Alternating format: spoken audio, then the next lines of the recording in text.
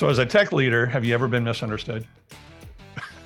I have to believe you have. I think I know the answer to that. For me, it's that awkward moment where I thought what I said was absolutely brilliant, but the rest of the executive team is staring at me in stunned silence. Maybe it's just me, but I think that the language that we use as tech leaders and the language that the rest of the business uses are not in the same universe, let alone the same lexicon. There's a very real communications gap. And what if I told you that the reason for that is because tech just doesn't matter? Crazy, right? Well, today on Eyes on Impact, we have Rachel Lockett, the CIO of the Pohlad Companies, the parent company of such iconic brands as the Minnesota Twins. And of all of our favorite friends, Rachel is right at the top of that list. Rachel recently released her book, Technology Doesn't Matter. Crazy, right? Well, before we get into our conversation, I want to say thank you to some of our other friends at Logitech for sponsoring Eyes on Impact and helping us share the human impact story with tech leaders all over the world. Today, we're going to unpack human impact through the eyes of tech and business and how the tech that we deliver is a business accelerator if we take the time to see our tech through the eyes of our business leaders. So let's invite Rachel in. Eyes on Impact. Let's get after it.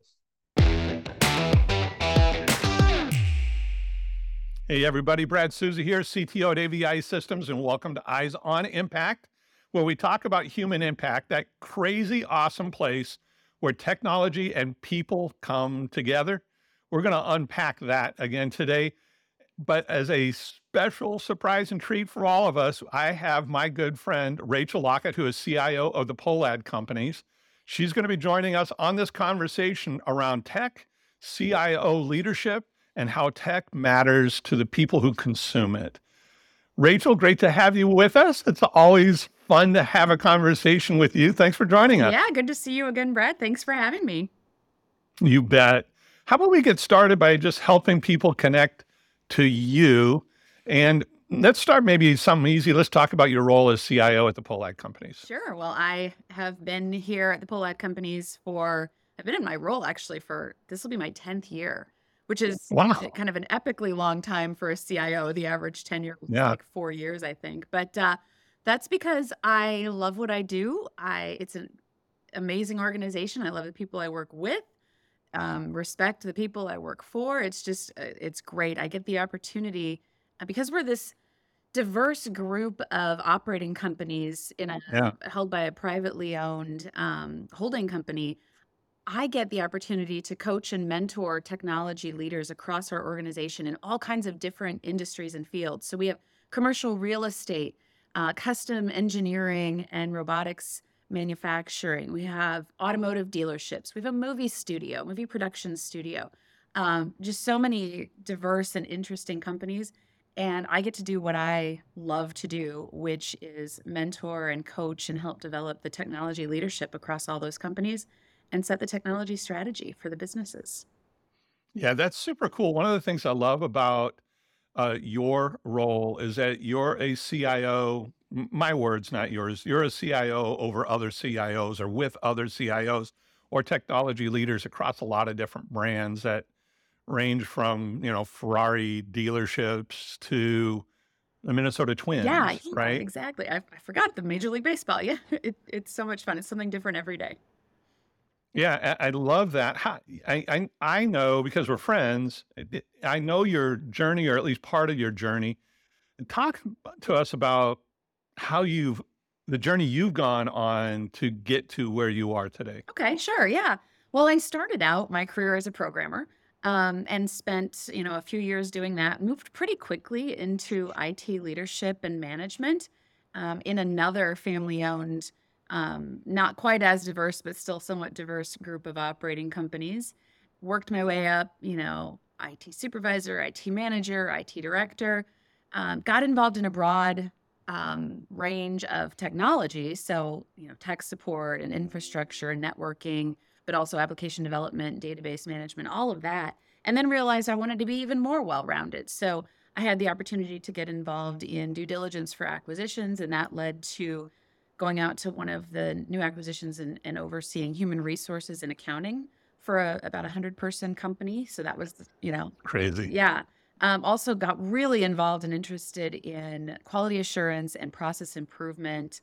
Led one of our businesses through ISO 9000 certification. So that was a really great thing to Hmm. sort of underpin the technology background with the formal methodologies of process improvement.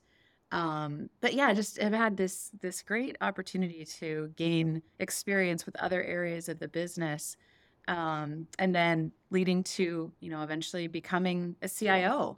And it was kind of a fun and instructive story of how I ended up in this role.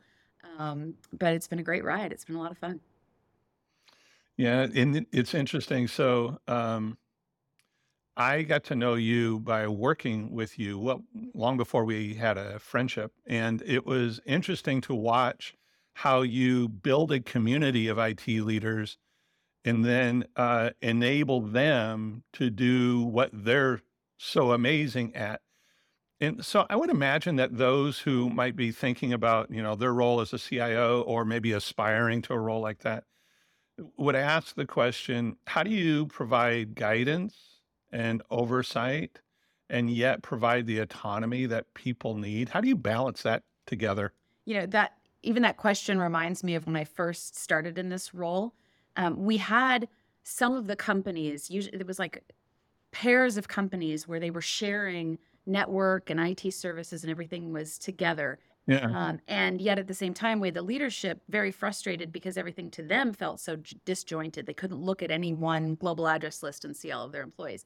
And so when I first came in, we had these companies that were paired together. They were sharing a network, which meant that we owned banks at the time, and the parent company was on the same network as the banks, which meant their Wi-Fi had to turn off at 6 p.m., things like that. So the Yeah. first thing I did was help separate all of these companies. That was the first pillar of the strategy, was to get everybody independent and autonomous so they could choose their own destiny, so they could have control over their Oh, wow. network, right? So get them all separate.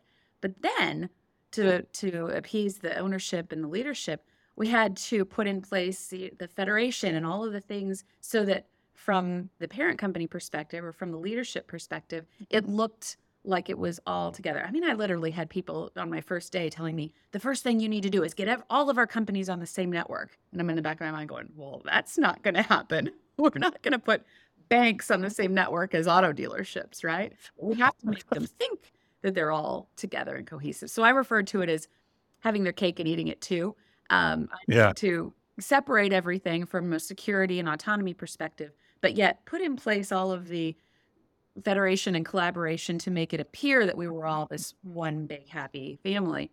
And I think about that as it pertains to the people too. So I have all of these different businesses and they each have IT leadership and they're all, independent, strong-willed. They have great experience and background and strong opinions, but I need to bring them together and help them to see each other as a team, not as a bunch of competing technology leaders who are competing for resources, competing for budget dollars, competing for attention and all of these things, but rather they are each other's team and they need to share and collaborate, even if they're in That's so good. different businesses and industries. So much of what we do is a collaborative process. I try not to dictate anything, corporate coming down and telling you this is what you're going to do. It's always, Yeah. guys, we know this is the right thing to do. How can we do it in the way that works for everyone and that brings value and benefit to each of you and each of your companies? And we always end up figuring out the right way to move forward. Yeah. So I'm going to go down a path that I didn't expect us to go down. So with my team, one of the things that I talk about a lot is the difference between unity and uniformity. And sometimes what we say we want is uniformity. We focus on people looking the same, doing the same thing the same way, thinking that that's going to solve the problem. But really, what's needed is unity. It's people having a common destination and finding new ways to all arrive there together. It's kind of our way. I know that's the way you think. Yeah. Talk about that a little bit. You know what you're making me think of now is I have a bunch of teenagers at home right now. Um, it's funny how many parallels you find between parenting and Yeah, leadership, right? But I don't have to manage or to parent them each identically. I just have to treat them all that's right. fairly, and it's the same kind of concept.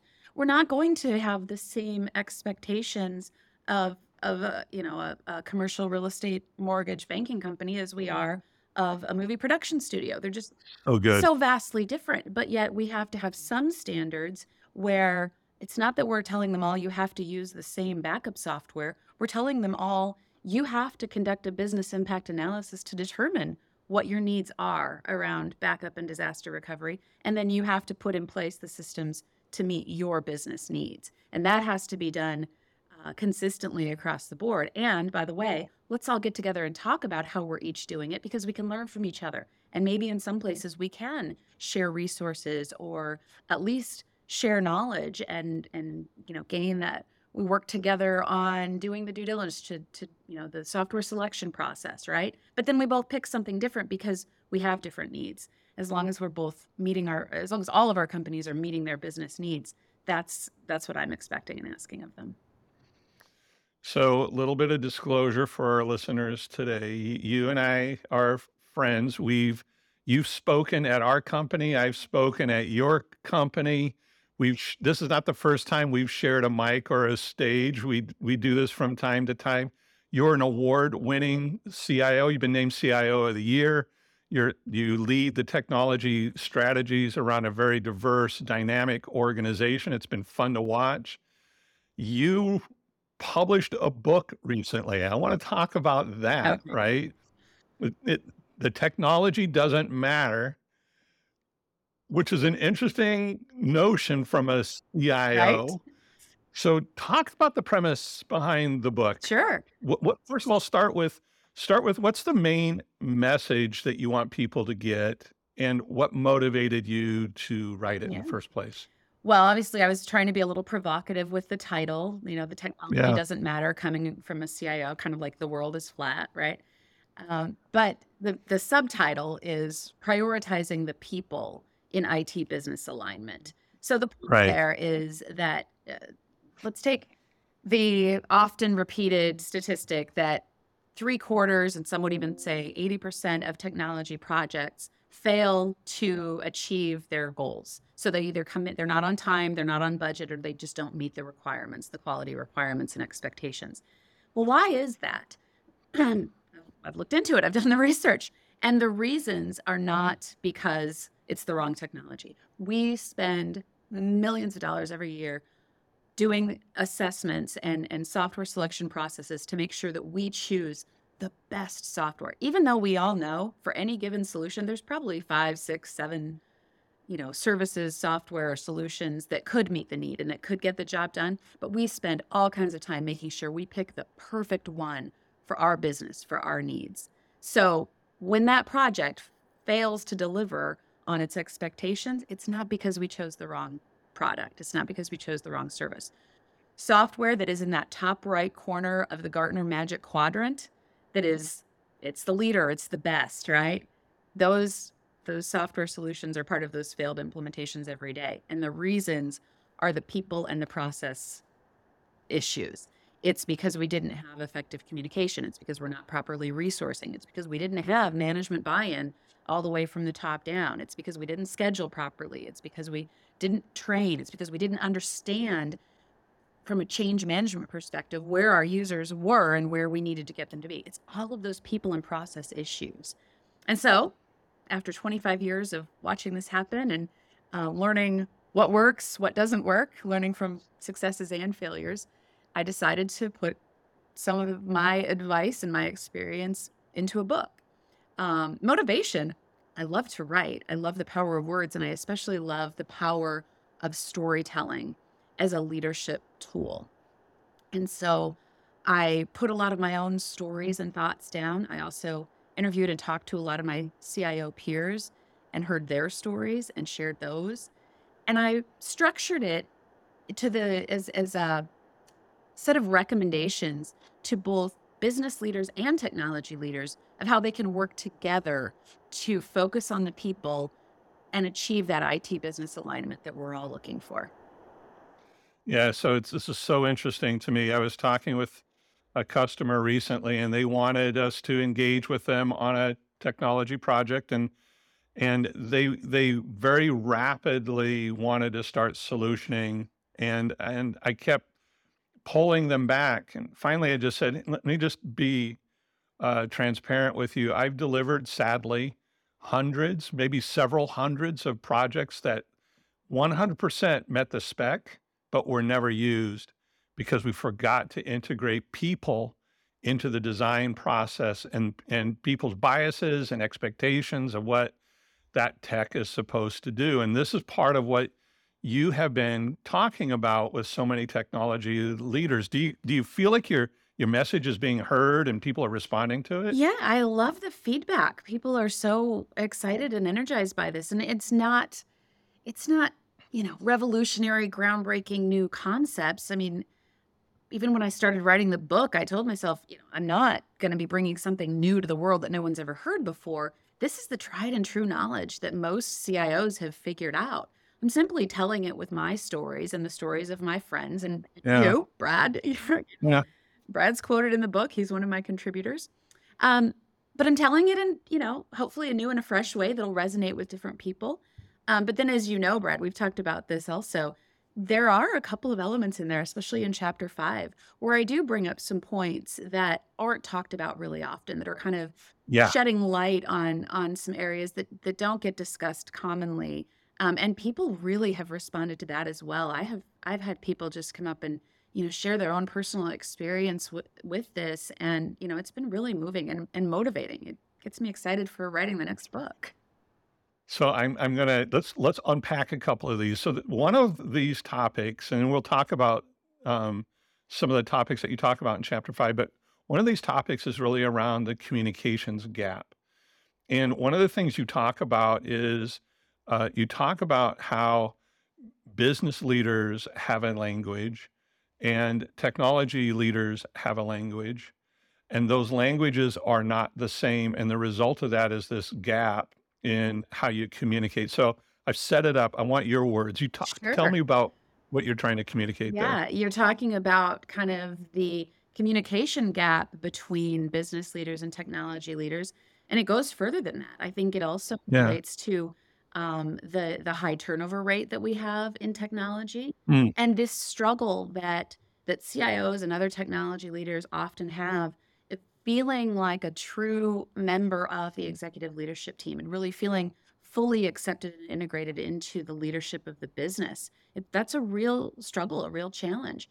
We talk about the struggle to get that proverbial seat at the table or to be yeah. included in the true strategic leadership of the business. And we've made strides. So the statistics around just even, very visible things like, is there a CIO instead of just an IT manager or an IT director? Does it actually Right. have the CIO role stated? And then there's been advances in the number of CIOs who actually report to their CEO instead of reporting to a CFO or some other member of the executive team. So being down a level from the CEO. So we're making progress there as well. But what I hear and understand from my peers and from talking with people is oftentimes, even if we get the title and we get the right position on the org Hmm. chart, whether you have that or not, the struggle is still to be included truly and fully in the strategic leadership of the business. So you get the title, you get in the right spot on the org chart, you get invited to the monthly status update meeting, the executive leadership team meeting, and you share your update and you hear everyone else's. But is the CIO really in the meetings where the true business of running the business is happening? Are we really involved from the beginning in the merger and acquisition strategy or in the budget and strategic planning process or the real decision making of running the business? And oftentimes that's not the case. Oftentimes it's still that sort of cursory level, and then we still find out about things too late and we're expected to be more reactive than proactive. And so that's really what I'm trying to coach business leaders on is the importance of actually letting your technology leader be a business leader first with a technology background and letting them be truly part of that executive leadership team. And there's a lot of things that are standing in the way of that happening. Yeah. It's so interesting to me because I think traditionally CIOs have elevated to that C-suite position because they were the best at some sort of technical skill, not because they were adept at leading people or they had a strong sense of how tech could revolutionize the business or And so they view tech as more as a Mhm. utility rather than something that creates a competitive Right. advantage. What are some things that you see CIOs do, or maybe not just CIOs, business tech leaders in general do that kind of hold them back from that seat at the table? Well, it's what you just described. If the CIO feels that their value and their benefit is purely their technical knowledge, that's holding them back by itself. And so, like I said, the book is written to the dual audience. Half of it is advice Yeah. to business leaders and half to technology leaders. And the main thing I'm telling technology leaders is if you're aspiring to that CIO role, or if even if you're there, that's you need to understand that your technology skill is not the greatest value that you provide to the business anymore.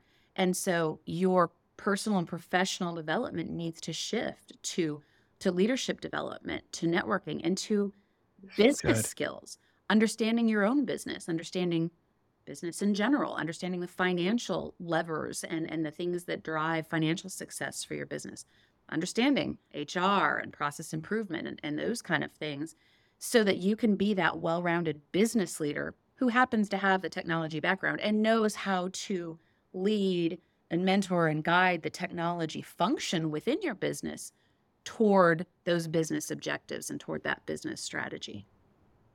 Yeah. So that's so critically important, which is creating a language around business, the ability to envision how the technology you're leading or managing uh, has a direct impact on the competitiveness of your company or customer happiness or whatever the goals are, acquisitions, whatever the goals are for your organization.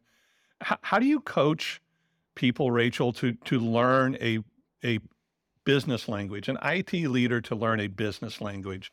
Is there a way that you help them kind of get started? Well, it depends on where they are, in the process. You just have to start and meet them where they are and help them see what is their next step. And so for some, maybe it is an MBA or whatever that might be. But for most, it's getting more involved with their own business leaders because why bother going outside and learning, from these outside resources or going and, investing all the time and money to get an MBA when you can learn so much by sitting down with your own CFO or Yeah. chief marketing officer or whoever in your business has that good understanding of the business strategy and what you're trying to accomplish and learn from them and make it a two-way thing. Maybe there's maybe they can learn from you as well more about technology and the competitive advantage that technology can bring, but leverage those resources right there, and you're killing two birds with one stone because you're also strengthening and building relationships, and that's Yeah. so important to achieving that alignment. Yeah, it starts with empathy and understanding what matters to the rest of the executive team that's leading the company someplace, and then imagining how what I do, accelerates what they're doing. What's your advice to business leaders about communicating with technology leaders? You mentioned starting with empathy and understanding, and Yeah. I think patience as well. This kind of gets into chapter 5. I came across research when I was writing the book that shows that there is an actual clear link between an interest in technology as a career and autistic tendencies.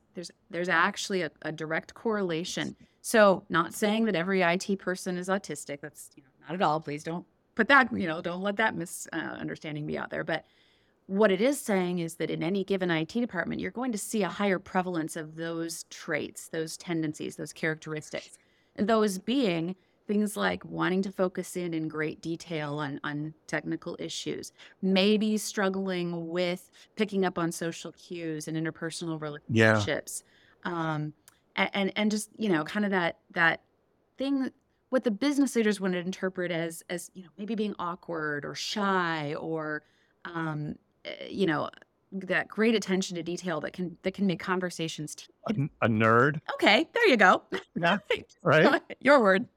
But Okay. yeah, it makes it difficult for that to have that kind of relationship that neurotypical business leaders might have with Yeah. their peers. It's so good. And so that creates some of that gap that we were talking about. So what I'm trying to do with that portion of the book is to make business leaders aware that, it isn't just that we're, geeky and nerdy. There's actual neurological differences in how a lot of technology people think, and that makes them amazing at what they do. It's a superpower, right?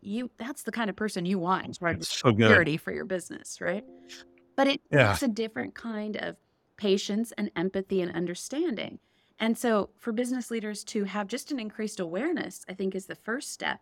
And then learning how they can better support and accommodate that different way of thinking, that neurodivergent thought process, so that they can draw out the most effectiveness and productivity and value from those team members.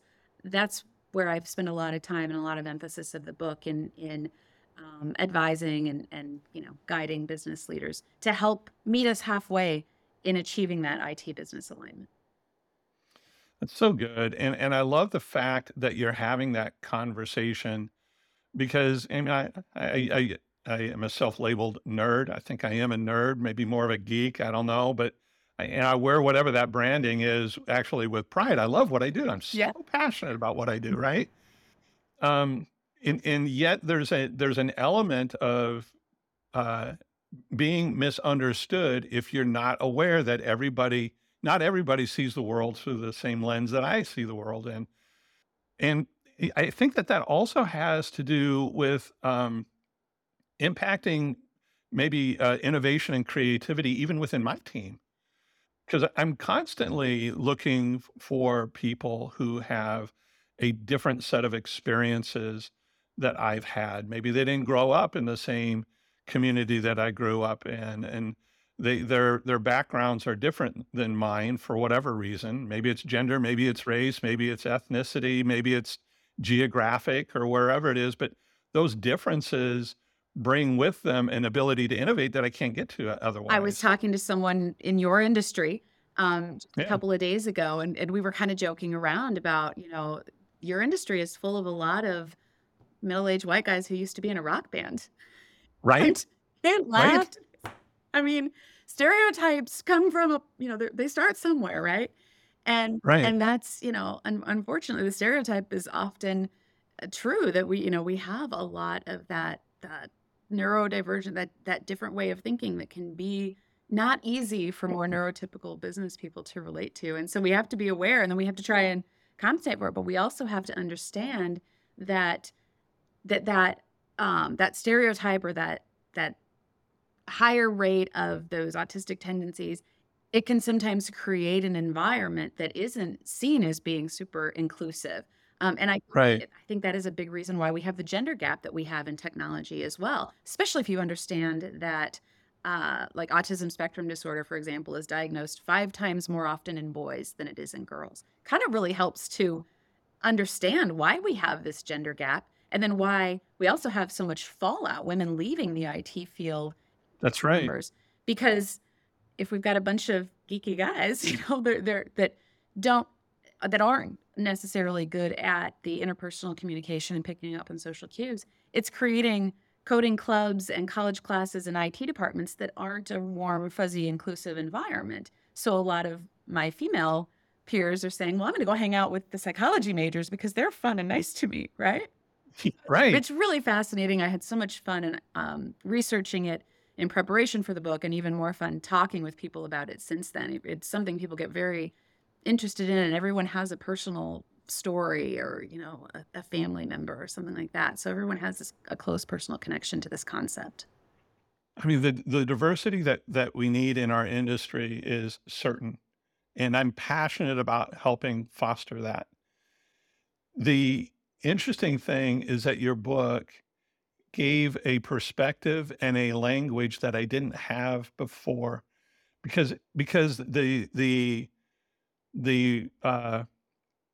common response is that it's a bias.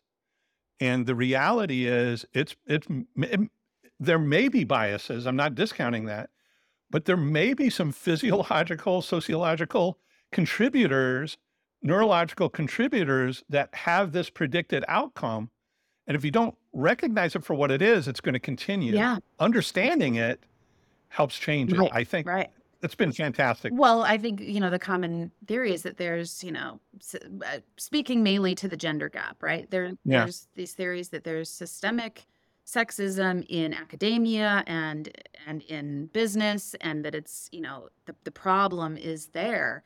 And what this research uncovered for me is, while admittedly there are examples of Sure. Of course there is. bad Yeah. behavior who should know better, I'm not discounting Yeah. that at all.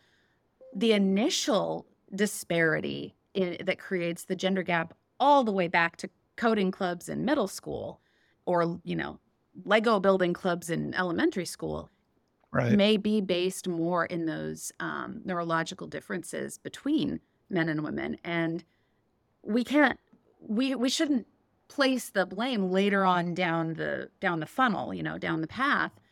We can still address, legitimate problems and concerns that happen there, but rather when we have this better understanding of where it comes from, then we can actually try and help either solve the root cause or accept it and understand what's going on there, and then better adapt and support, as people move further along in the path and in the funnel.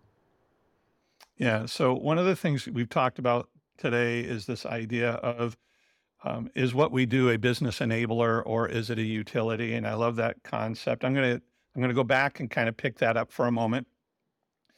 You and I were at dinner. Your husband was there with us, and you said something to me at dinner that went something like this. Brad, before the pandemic, I'm not sure that the technology that you do really mattered Yeah. much. Yeah.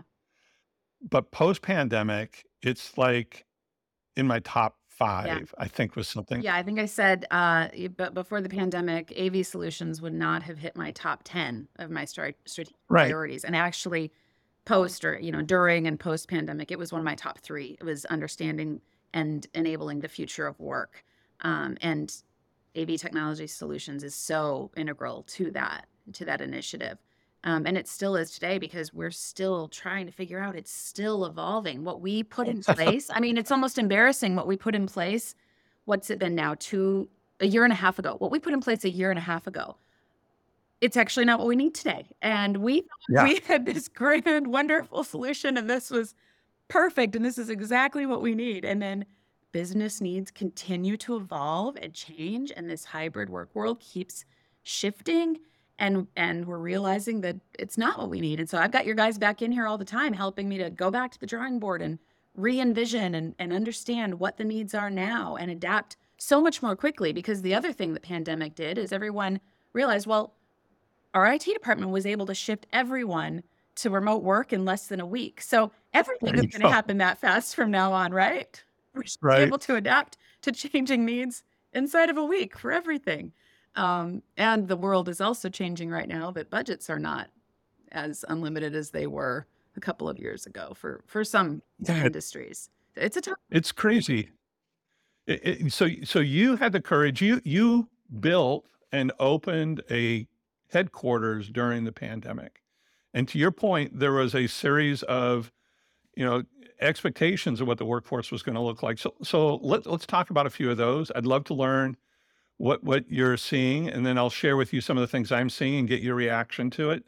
So one of the things I want to talk about is, it seems like every week there's multiple articles in the Wall Street Journal or wherever around somebody saying you're going to go back to work or you're fired, back to the office or you're fired, or uh, we're going to leave it up to you or something in between. Where do you think this lands? First of all, let's talk about hybrid workforce. Based upon what you're seeing, maybe talking with your peers, what percentage of the workforce is out of the office on any given week? You know, we have this really interesting environment, this kind of, it's like a test bed for all of the scenarios. So we talked about the Right? diversity of our organization, everything from, the commercial real estate investment, sales and mortgage brokerage, to the movie theater, or I'm sorry, movie production studio, not theater, to the automotive dealerships, to the Major League Baseball team, custom manufacturing and custom engineering and robotics manufacturing, all these different diverse businesses. Every single one of them has a different model. So the auto dealerships, I mean, you can't service vehicles remotely, right? They've been back in the office since, 3 weeks in or whatever, when we were allowed to bring essential workers back because they were deemed essential workers. So they've been in the office, right? Then we have other businesses that are still 100% remote. And then we have, like, here at corporate, we're in the office 3 days a week, and we've designated 2 of those. One is to be Monday, one is to be Thursday, so we can have team meetings then, which I think is that works great for me and my team. I think that's a great model. Other businesses are, you have to be in Tuesday, Wednesday, and Thursday, and you can work from home Monday and Friday. Others are, well, certain departments are in the office 100%. And have to be there every day, and other departments within the same company, within the same building, are 100% remote, and they just switch to hotel cubes, and they've got like 3 cubes for a team of 20, right? So it's all these different scenarios, and I think that's the future of work. I think it's going to be completely dependent upon the business role, the culture.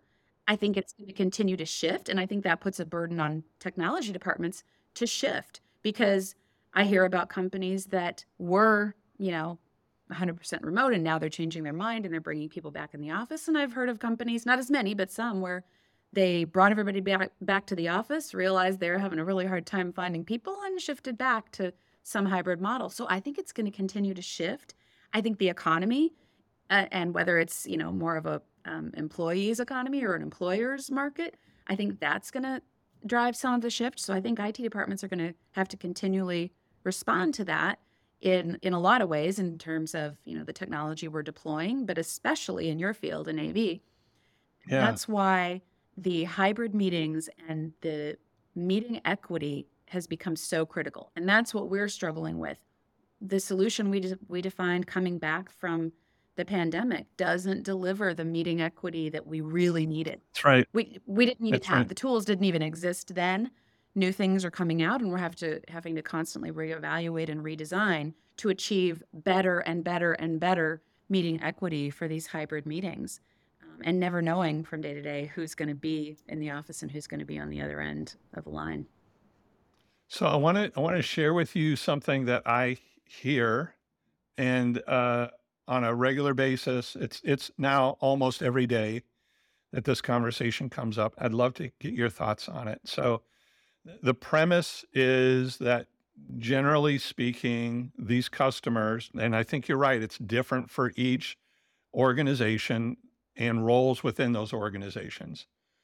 But if I kind of generalize, most of our customers are saying that they expect somewhere between 30 and 40% of the workforce to be out of the office on any given day. And that there's that has a negative impact on the ability to build consensus around big ideas and organizational transformation. It has a negative impact on building a sense of workplace community, and that has all sorts of results in terms of retaining workforce and building skills and mentoring and all of that kind of stuff. And that there's just certain things that you have to do together with people that you just can't do over a video call, right? And so the conversation I'm hearing is, we don't think that mandating is going to be a successful path long term. We don't think just leaving it up to the worker is going to be a successful path long term. We think we have to create a workplace that's worth the commute. Yes. So give me a response to that conversation.